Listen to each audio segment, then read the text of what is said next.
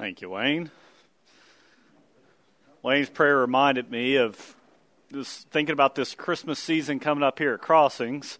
It can get a bit overwhelming whenever you were planning all these services and everything that's going on in the church, what all happens around here. We're going to have 19 total Christmas Eve candlelight services around the Christmas Eve time frame. 19 different services, and none of that could happen without you guys in the room and all the volunteers here at this church.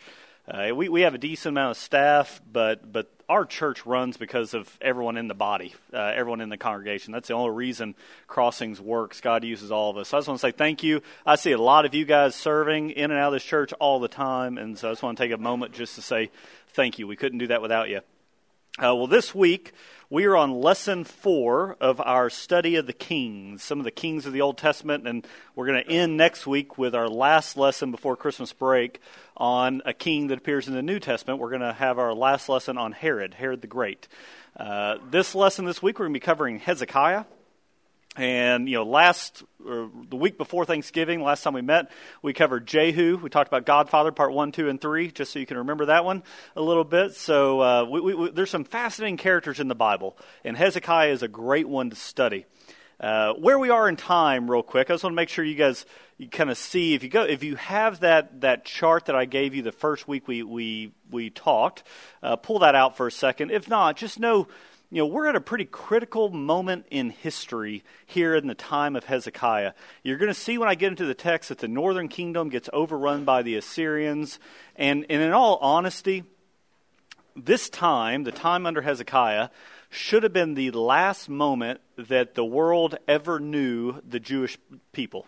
The people of God, the people of Israel, the Jewish people, the Hebrew, however you want to say it, they should have been wiped off the map completely removed from history, and we should have never heard another word about it. And we'll kind of show that here in this cycle. God does some incredible things through the story, through Hezekiah, that we're going to talk about today. But I just want to make sure I frame this just a bit before we get going. We have our northern kingdom of Israel. So Jehu was a king of Israel. Ahab was a king of Israel. The northern 10 tribes of Israel called Israel. We have the southern kingdom of Judah. Jerusalem is in the southern kingdom of Judah. Hezekiah is going to be the king of the southern kingdom of Judah. So just make sure you're kind of thinking that way before we get into the text today. This text that we're going to cover today is in 2 Kings, I think 18 and 19. Yep, 2 Kings 18 and 19. And it's a text that should be familiar to the vast majority of us in here because Cole Fakes taught out of this text probably 2-3 years ago. He taught on the Rabshakeh. And it was one of my most favorite lessons Cole did. It's a lesson he gave that I've thought about a lot. I remember whenever we were in Israel this year, I was standing on the southern steps there in Jerusalem, and I remember just thinking about this story, thinking about this incredible horde of Assyrian army who had been at the gates that Hezekiah had to really stare down. It was a really good lesson he did. I'm going to try to take it a slightly different direction than where he went. But the real big point I want to make today is that many people in our lives are going to make us promises. We're going to get promises thrown at us all the time. The question is, which promises are we going to trust? Who's making those promises? Who are we going to actually trust? The promises of God, the promises that come from the Christian life, are under attack at all times. And I don't think anyone would be shocked to hear say that. And that's not me trying to make a big deal out of anything or me trying to play a victim or anything like that. But the Christian values, the Christian promises are definitely under attack through the world. And it's easy for us to trust in those promises of God, to trust in the life that we're told about here in the Bible, whenever everything's going well. But when push comes to shove, whenever the rubber hits the road, whenever life throws the curveball, whenever just we are in immense times of suffering or decision points, sometimes it can be a lot harder to trust in the promises of God, especially whenever you can't see God's perspective at any one given point in time as well. It's even easy sometimes whenever you may be suffering, whenever it's only you who are suffering, to trust in the promises of God. But whenever you see that you putting your faith in the promises of God or putting faith in this Christian life, you think it's making your kids suffer or your grandkids or your friends around you, if you see that they're being impacted, it might be a little bit harder to trust in the promises of God. In this story today, we're going to see the people of God really being forced to make a decision as to who they're going to trust. But it wasn't just their own lives on the line. It was the lives of their kids, the lives of the women and children all around them, the lives of the most vulnerable, who they were going to trust at that critical point in just the normal, everyday people of Jerusalem, their life. So in this story today, I really want us, as we start reading the text, I want you to try not to associate yourself with this guy named the Rabshakeh. I don't want you to associate yourself with the Assyrian king. I don't even want you to really associate yourself with Hezekiah that much, the king of Judah. I want you to try to put yourself in the shoes of the everyday people behind the walls of Jerusalem whenever all this story unfolds today.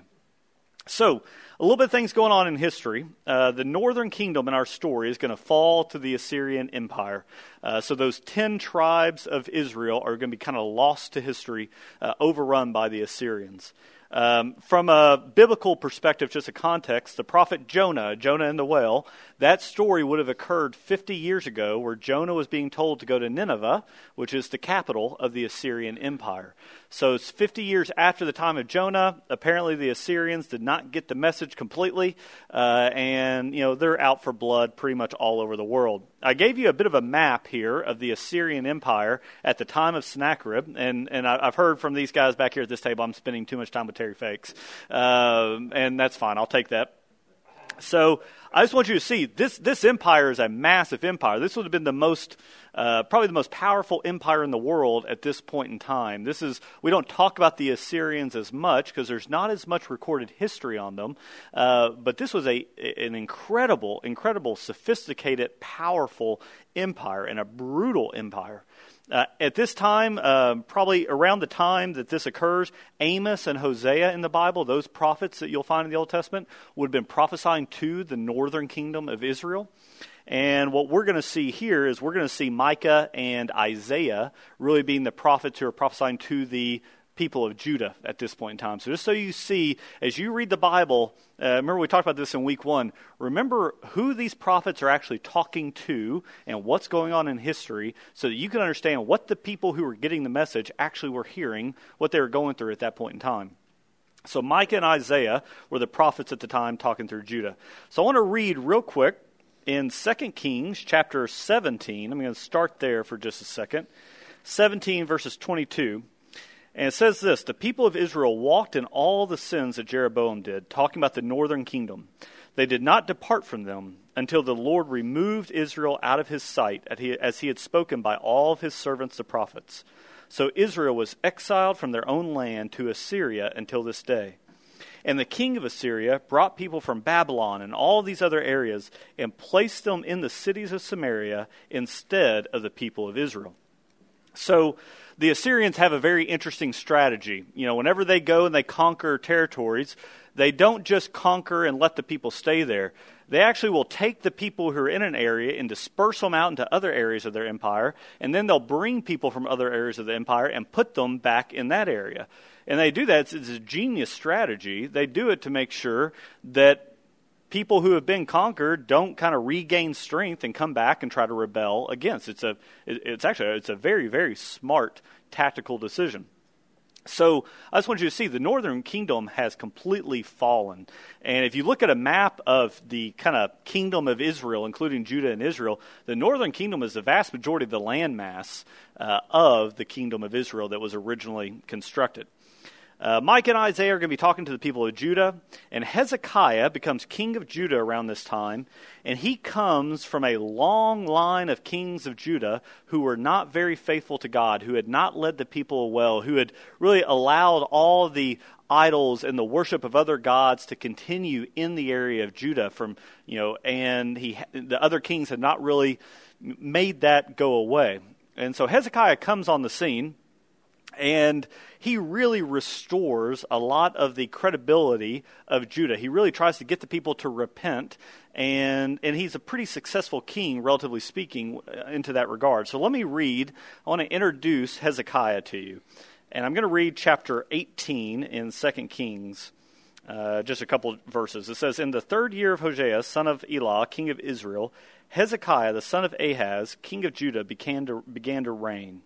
And in verse 3 it says, "And he did what was right in the eyes of the Lord, according to all that David his father had done.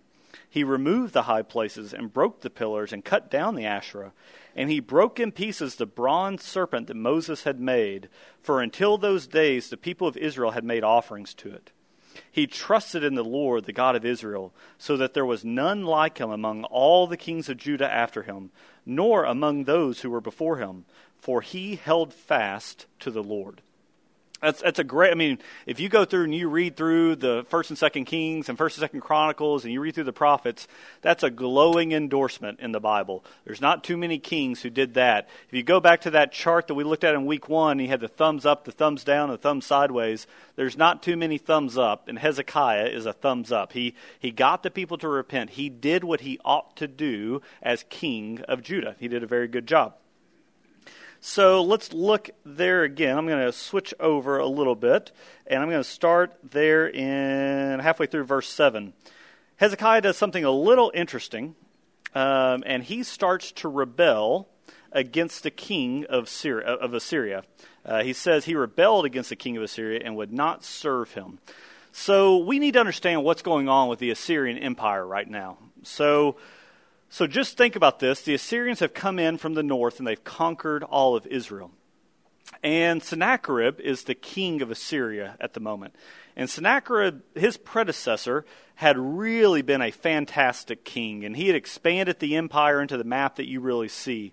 He had fought successfully all over the place, developed a very, very strong empire.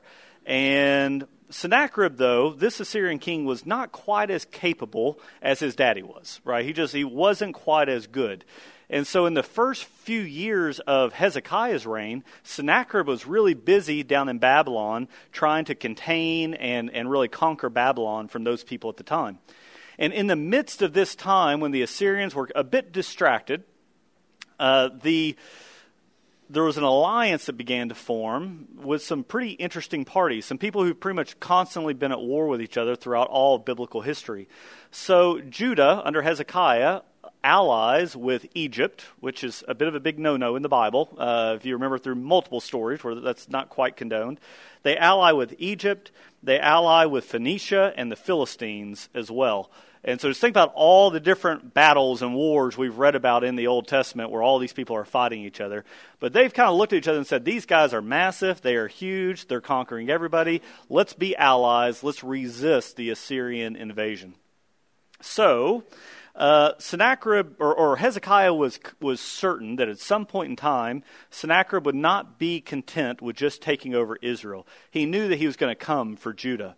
And so he fortified a lot of the cities in Judah. He fortified in a big way Jerusalem, the walls of Jerusalem, knowing that at some point in time an attack would come, especially since he wasn't paying tribute to the Assyrians. He wasn't doing anything to show that he was going to just stay in line.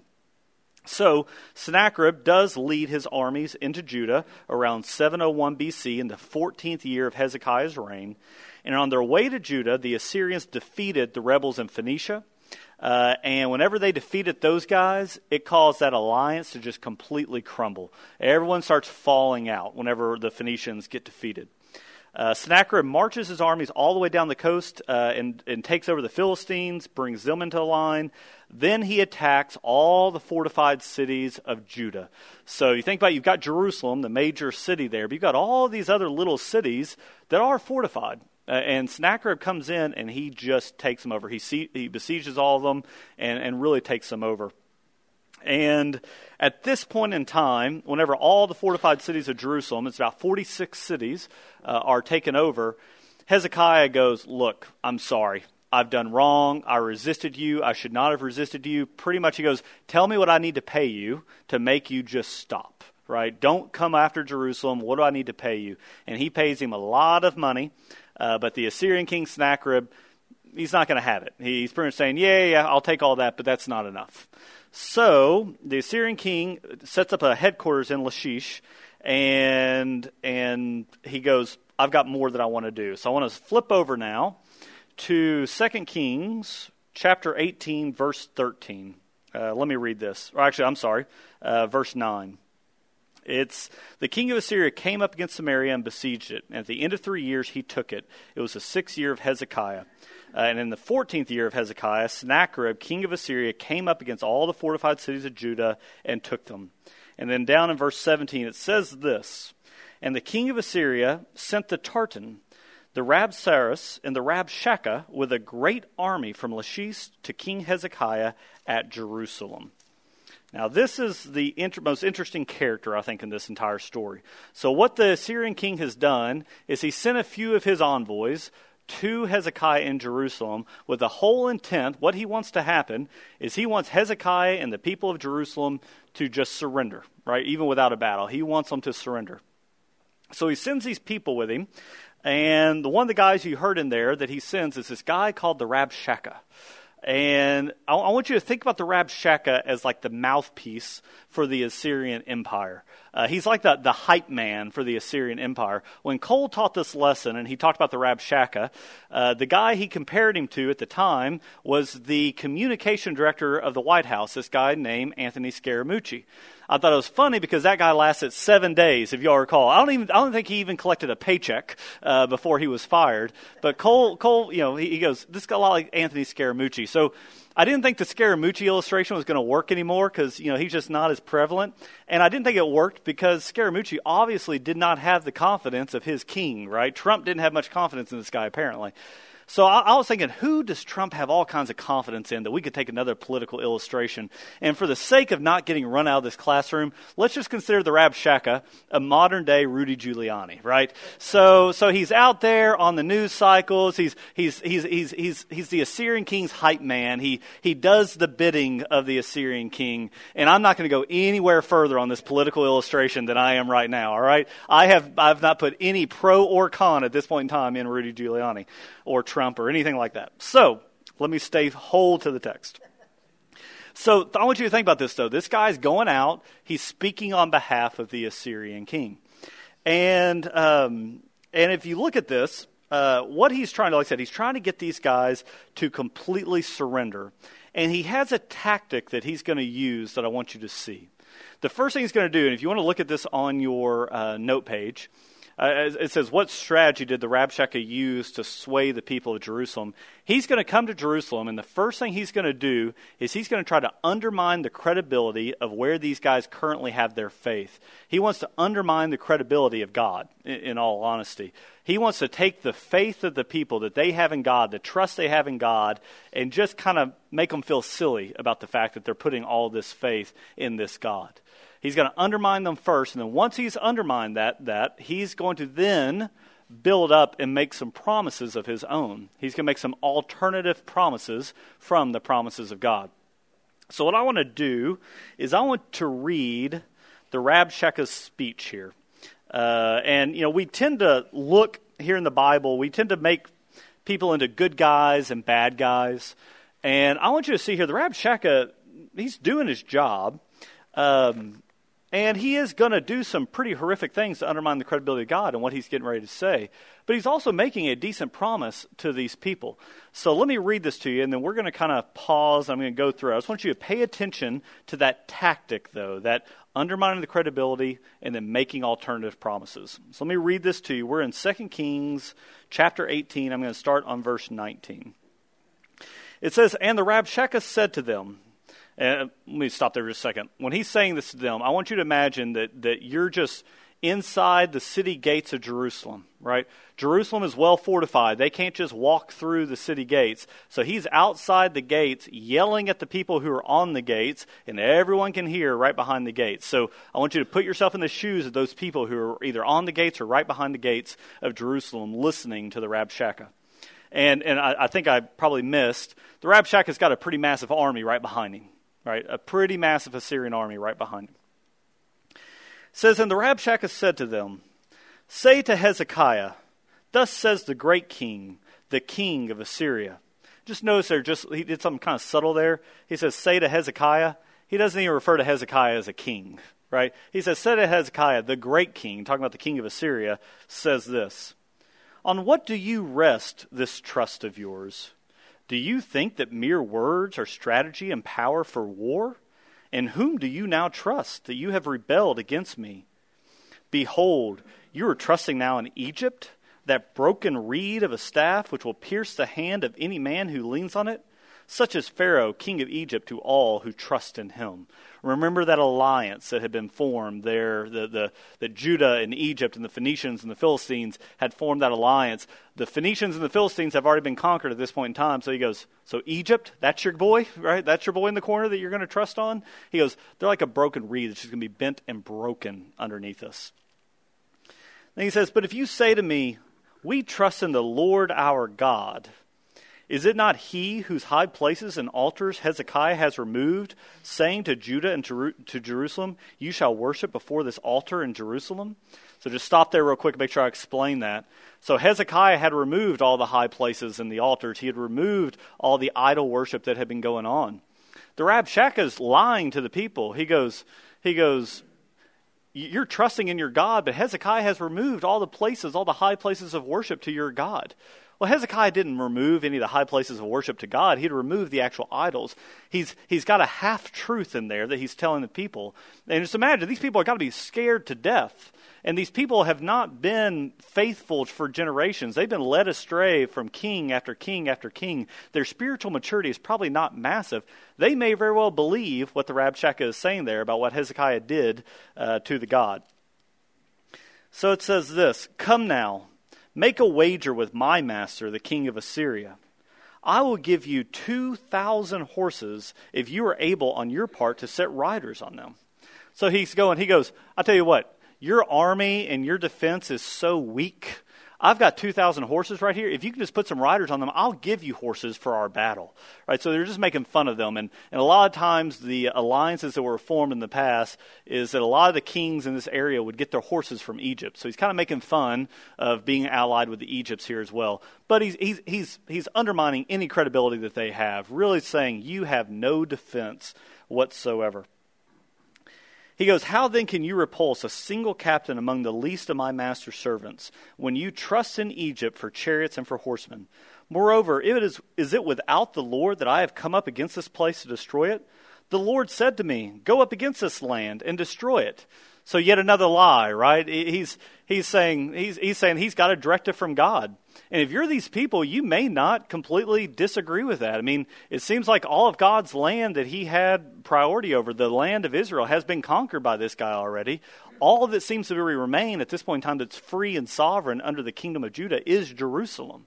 All right, so let's think about that for a second. Imagine this is the entire state of Oklahoma, as an illustration, was the original kingdom of Israel and Judah combined. The Assyrians have taken over everything, and then they get to Oklahoma City, and they take over Bethany, and they take over the village, and they take over Yukon. They take over all these little other fortified areas, and it's kind of all that's really left is like if we built a wall around the Crossings campus here, and all of us are just sitting there waiting for the Assyrians to ride in. There's not much left to these people. So if he's saying, the Lord told me to come and attack, you might actually believe the guy, right? You might actually believe him. So then it says, he goes, tell these guys, speak. Oh, so my bad. So it goes there in verse 26. There's these guys who are on the wall. It says, Eliakim, the son of Hilkiah, and Shebna and Joah. They're on the wall, and they speak back to the Rabshakeh. And they say to him, hey, please speak to your servants in Aramaic, for we understand it. Do not speak to us in the language of Judah within the hearing of the people who are on the wall. So what's he saying there? He goes. They're saying all these people behind you, they can understand what you're saying. Can you please shut up and talk in a different language so these guys can't understand you because you're freaking out all the people, right? And so the Rabshakeh kind of laughs at this, and he says, he goes. But the Rabshakeh said to them, has my master sent me to speak these words to your master and to you, and not to the men sitting on the wall who are doomed with you to eat their own dung, to drink their own urine? So I just want you to imagine for a moment, being those people behind that wall. This is the most powerful empire in the world. They've conquered all your cousins, all your aunts, and all your uncles from the other tribes. You know, they've conquered everybody. And he goes, you're about to eat your own dung and your own urine if you keep your trust in your king, if you keep your trust in your God. So this is the critiques of the Rabshakeh. I want you to kind of see how he undermines all the credibility. Some things he says are absolutely true. Some things he says are absolute lies. But he is really trying to degrade the trust that people have in their king and in their God. What does that remind you of? Is there any other story in the Bible that reminds you of that tactic? We've talked about it in here before. Any thoughts? Even for Major Duck? Yeah, that's right. The serpent in the garden, right? So if you guys remember, we did a lesson a few months ago where we broke down how Absalom, one of the sons of David, was trying to take over the kingdom from David. And he used this strategy, and that strategy looks exactly like the strategy the serpent uses in the garden to tempt Adam and Eve. Right? He sits there and he'll undermine the credibility of God, undermine the word of God, undermine the promises. He'll put some half-truths in there. Well, did he really say you can't eat of this? Well, no, you surely won't die. He just doesn't want you to know this. It's this same strategy that you're going to see all throughout the Bible, and you're going to see in your lives today. Those little things, those half-truths and lies to just get you to have doubt in where you're putting your trust. So not only do these guys now have doubt, but he has broken them down. I mean, he's broken them down. And I have a lot of sympathy for the people in this story that they've got to be scared to death. They've got to be scared to death. Because like I said, it's not just their lives on the line. If I'm a dad in this story and I've got my 2 kids right next to me, the Assyrians are brutal. Right? And if you submit to the Assyrians, they'll take you and put you into another place. If you rebel against the Assyrians, they make examples of you. I think I told the story in here last week. You walk through the halls of the Assyrian palace, and you would see the flayed remains of the people who had rebelled against them. That way, when you approached the king's throne, you knew who you were dealing with. Right? Rebellion against these guys is not an option if you want to keep your life. So, once the Rabshakeh has really broken these guys down, he then makes some alternative promises to them. So let me find my place in here, and I want to see where his promises are. Okay, so I'm gonna flip over to, still in chapter 18, but let's go to verse 29. It says, "Do not let Hezekiah deceive you, for he will not be able to deliver you out of my hand. Do not let Hezekiah make you trust in the Lord by saying, 'The Lord will surely deliver us, and this city will not be given into the hand of the king of Assyria.' Do not listen to Hezekiah, for thus says the king of Assyria, 'Make your peace with me and come out to me. Then each one of you will eat of his own vine and each one of his own fig tree, and each one of you will drink the water of his own cistern, until I come and take you away to a land like your own land, a land of grain and wine, a land of bread and vineyards, a land of olive trees and honey, that you may live and not die.' And do not listen to Hezekiah when he misleads you by saying, 'The Lord will deliver us.' Has any of the gods of the nations ever delivered his land out of the hand of the king of Assyria? Who among all the gods of the lands has delivered their lands out of my hand, that the Lord should deliver Jerusalem out of my hand?" So again, he's saying, you're not going to win this battle. So why don't you just surrender? And this land that you love, this land flowing with milk and honey, I've got another land with honey. You can go sit under your own fig tree, under your own vine, which would have been an expression people would have used at that time to kind of say, you can be at peace with your own property, with your own dealings. You can go and have that peace. Just surrender to me. And I have to say, that's probably a bit of a tempting promise, don't you think? That if you've seen everyone else fall to this guy, and he's saying, hey, I'm going to give you your own land, your own vine, your own fig tree. Just come, just submit. Don't let Hezekiah, he says to trust in the Lord, or he's going to tell you to trust in the Lord here in a minute. But don't let him fool you. Just surrender to me. I want to contrast that promise that the Rabshakeh makes to what these people would have been hearing from God at this time. And I told you, think about this. How would have God been speaking to his people during these times? Let's make sure tactically we know. How would God have actually been speaking to his people? Through the prophets, right? I want you to think about the prophets were the word of God. God would use the prophets to deliver his word, his truth to his people, whatever the message might be. So one of the prophets that God was using around this time, it was probably going to be a little bit earlier than this exact story, or it could have been right in the middle of this story, is the prophet Micah. And I want to read you the promise that comes from God through the prophet Micah. And I'll just do this real quick. It's Micah chapter 4, verses 1 through 5. And this promise that God makes through his prophet Micah is after a warning of repentance. He's telling the people they need to repent. They need to change their ways. They need to trust in God. And one day, this promise will be delivered. And it's a promise of the Messiah that will one day come. Micah says this, or God uses Micah to say this. It goes, "It shall come to pass in the latter days that the mountain of the house of the Lord shall be established as the highest of the mountains. And it shall be lifted up above the hills, and people shall flow to it. And many nations shall come and say, Come, let us go up to the mountain of the Lord, to the house of the God of Jacob, that he may teach us his ways, and that we may walk in his path. For out of Zion shall go forth the law and the word of the Lord from Jerusalem. He shall judge between many peoples and shall decide for strong nations far away. They shall beat their swords into plowshares and their spears into pruning hooks. Nation shall not lift up sword against nation, neither shall they learn war anymore. But they shall sit, every man under his vine, and each man under his fig tree, and no one shall make them afraid. For the mouth of the Lord of hosts has spoken. For all the peoples walk, each in the name of its God. But we will walk in the name of the God, our Lord, forever and ever." So that is the message that would have been getting to the people of Judah around this time. And then they're getting that promise from God, and they're getting this other promise from the Rabshakeh.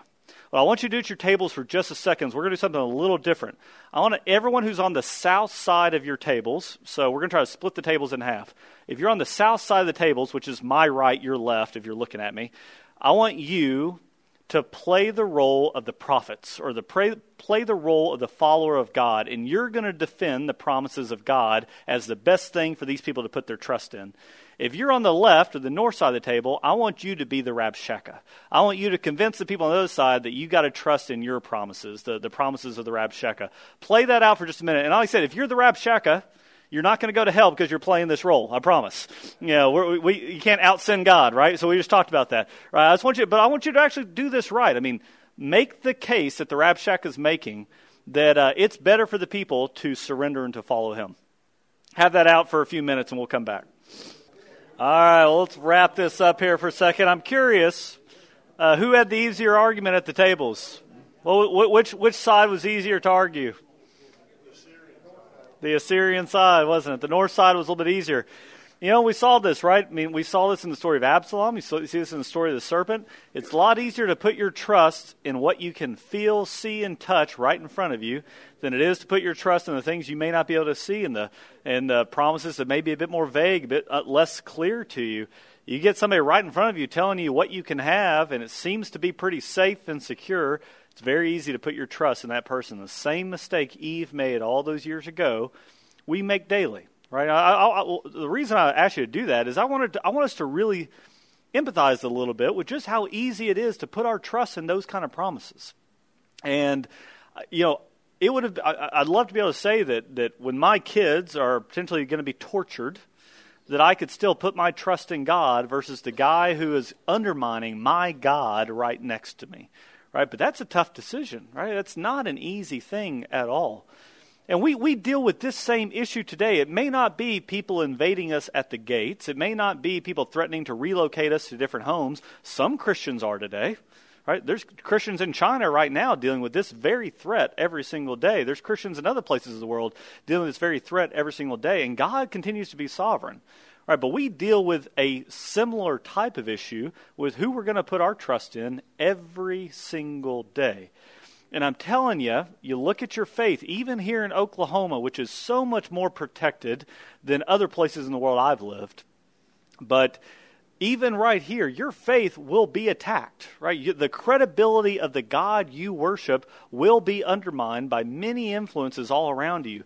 And once that faith, that foundation crumbles just a little bit, alternative promises are going to be provided, right? I mean, just think about it very simply. You can look at a couple examples of this. And for me as a parent with young kids right now, almost everyone around me is telling me that the best way to raise your kids or the things you need to do is let them go and do all these different things. Let them, right now my son's playing baseball. Oh, join a traveling tournament league, right? And be on that tournament team and go all over. And he's going to miss church every Sunday pretty much. But that's what you need to do because all of his friends are doing it. You want him to be happy, don't you? Right? So put your trust in that wisdom of the Lord or of the world versus put your trust in the wisdom that the best thing for my son, even though he may hate me temporarily, is say, no, I'm sorry, you're going to be in church, right? You're going to revolve your life around the church. It's a very simple example, but that's a very real problem that we see every week inside the walls of Crossings Community Church, right? If you look at your marriage is, the world's going to sit there and say, look, I know that the Bible says that you need to remain married, that you're supposed to be joined together and all this bogus nonsense. The real goal of marriage is to make each other happy. And so if you're not happy, get out of the marriage, right? She's not making you happy, well, that one probably will. Or if you're not making her happy, the best thing you can do is just walk away, right? Are we not all told that on a daily basis? I mean, think about that. How many people would answer that the role of marriage is to make each other happy? Right? I bet if you went outside the walls of the church, 95% of people would say that's the meaning of marriage. If you went inside the walls of our church, probably 80% of the people would say it's the meaning of marriage. But it's not, right? And we've talked about this before. But I think these are really common examples that it's so easy to put these little half-truths. I mean, should we make each other happy in marriage? Yeah, we should, right? But is that the goal of marriage? Well, actually, no. No, it's not. But how easy it can be that once we've accepted that lie, that is the sole goal of marriage, if we're not happy at any given point in time, it just, the marriage will fail. And there's all kinds of reasons that marriages fail, and many of us in this room have been through failed marriages, right? So I'm not trying to make a marriage sermon in here, but I just know that that's a big thing in the world that I talk to a lot of young people about is I'm not happy, I'm not being fulfilled, so I'm going to go on to the next thing in life, whether that be just anything. I'm not going to trust in the promises and the sovereignty of God. So we all deal with these temptations, these alternative promises after we have been undermined in our credibility. And what I want you to see is that Hezekiah gives us a great example of what to do when this happens. If you read this story, what we find Hezekiah does, the king of Judah, is that when he's faced with this great temptation, whenever he's faced with this just unsurmountable odds, the first thing he does is he goes to God. Right? He absolutely goes to God. And I want to read you just kind of how this story unfolds real fast, and we'll close with a little bit of application. So I'm going to go to chapter 19 of 2 Kings and start there in verse 6. And it says this. It says, "Thus says the Lord." Isaiah is talking to Hezekiah. It says, "Thus says the Lord, do not be afraid because of the words that you have heard, which the servants of the king of Assyria have reviled me. Behold, I will put a spirit in him, so that he shall hear a rumor and return to his own land. And I will make him fall by the sword in his own land." That's the promise God gives. And it says, so now, going over to verse 19, it says, "So now, O Lord our God, save us, please, from his hand, that the kingdoms of the earth may know you, O Lord, that you are God alone." Hezekiah says, not only am I worried about my people, but I'm worried about your name, God. Save us and save your name. I want your name to be glorified above all. And then Isaiah says this, it says, "Thus says the Lord, the God of Israel, your prayer to me about Sennacherib, king of Assyria, I have heard.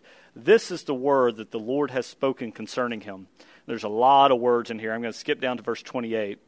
He says, "I will put my hook in your nose," talking about the king of Assyria, this to Sennacherib. "I will put my hook in your nose and my bit in your mouth, and I will turn you back on the way by which you came." If you go to verse 32, this is how it ends. God says, "He," talking about Sennacherib, "shall not come into this city, or shoot an arrow there, or come before it with a shield, or cast up a siege mound against it. By the way that he came, by the same he shall return. And he shall not come into this city, declares the Lord. For I will defend this city to save it for my own sake, and for the sake of my servant David." And then that night the angel of the Lord went out and struck down 185,000 in the camp of the Assyrians. Just think about that real quick. The angel of the Lord struck down 185,000 in the camp. Then in verse 36 it says, Then Sennacherib, king of Assyria, departed, and went home and lived at Nineveh. And as he was worshiping in the house of Nisroch his god, his son struck him down with the sword and escaped into the other land, and his next son reigned in his place. All the promises of God came true in this story. And God did a supernatural thing to make this happen. Against all odds, they turned to God, and God delivered them. Now, how do we turn to God? I just want to make sure we actually know this practically. How do we turn to God in our lives? You think about an athlete. An athlete's going to build up their muscle and build up their endurance and everything before they ever go play the game, right? We want to be building up our faith, building up our understanding, building up the trust that we have in our God, in the good times, so that when the bad times come, you can work. I used to be in the oil and gas business, and one of the things I used to do every time there was a bust is I would look back on the people who were running the company during the boom times, and I would just get angry and shake my fist at them, right? Because they made lots of stupid decisions in the good time that when the bad times come, we were laying off 40% of the workforce, right? So same thing here. When we've got good things going in life, that's not the time to take your foot off the gas pedal in your relationship with God, right? Build up that faith. The way we turn to God is very simple. Prayer by itself is the easiest way for us to show that we are dependent upon God. We're not dependent upon the Egypts of the world or the Phoenicians or the Philistines of the world. We're dependent upon God and God alone. By praying, we're showing Him that on a daily basis. We go to church to be a part of the body because He's told us to. He tells us He'll accomplish more through the body than He can do through us on our own. We read His Word. Just like in this point in time, Hezekiah, when he's confronted with these odds, he turns to the Lord by going to a prophet of the Lord. He goes to Isaiah. We don't have modern-day prophets walking around. As good as Marty is, he's not a modern-day prophet. But what we have is the actual Word of God, right? We go to the Word and read the Word on a daily basis because He will work through it. And we live it. We live our faith on each day, even during the good times. I think it's a very good comment. We live out our faith knowing that we're worshiping a God, we're following a God who is actually going to keep His promises. I've loved that theme all through this Old Testament study we've been doing. It keeps coming up to me that our God is a God who keeps His promises over and over again, and we see that here as well. God delivered his people in supernatural ways. And it's such an incredible number. It's such an incredible story here that it's almost easy for us to believe that this story is not true. 185,000 people is not a small army. We hear that number and we think about the millions of people who serve in our armed forces, our armed forces today. But back in this point in time, that's not how standing armies worked. You didn't have these massive numbers in armies like you do today. 185,000 people is a good percentage of the Assyrian army, I'm sure. This on your note page, I just want to show you this prism that's on your note page. This is actual words that have been written down that was uncovered from the ruins of the Assyrian Empire. And there's a few of these that were found. And what they do is they tell the story of the conquests of the Assyrian kings. And so this is like, the guy writing these would have been the guy getting paid by the Assyrian king. So it's going to be embellished pretty well. But they wanted to tell the story of their conquest. And in this story, on the Sennacherib prism, what it says is this. It says, "As for the king of Judah, Hezekiah, who had not submitted to my authority, I besieged and captured 46 of his fortified cities, along with many smaller towns taken in battle with my battering rams. I took as plunder 200,000 people, both small and great, male and female, along with a great number of animals, including horses, mules, donkeys, camels, oxen, and sheep. As for Hezekiah, I shut him up like a caged bird in his royal city of Jerusalem. I then constructed a series of fortresses around him, and I did not allow anyone to come out of the city gates." What's missing from that? Never conquered Jerusalem, did he? If he had, why in the world would he not have included that he conquered Jerusalem if he hadn't have done it? Right? And I just think it's fascinating that we have archaeological evidence that tells us this biblical account is actually true. The Bible tells us all these other things happened. All the fortified cities were conquered. People were displaced from the lands. Everything they took, they had. but God preserved his remnant in Jerusalem.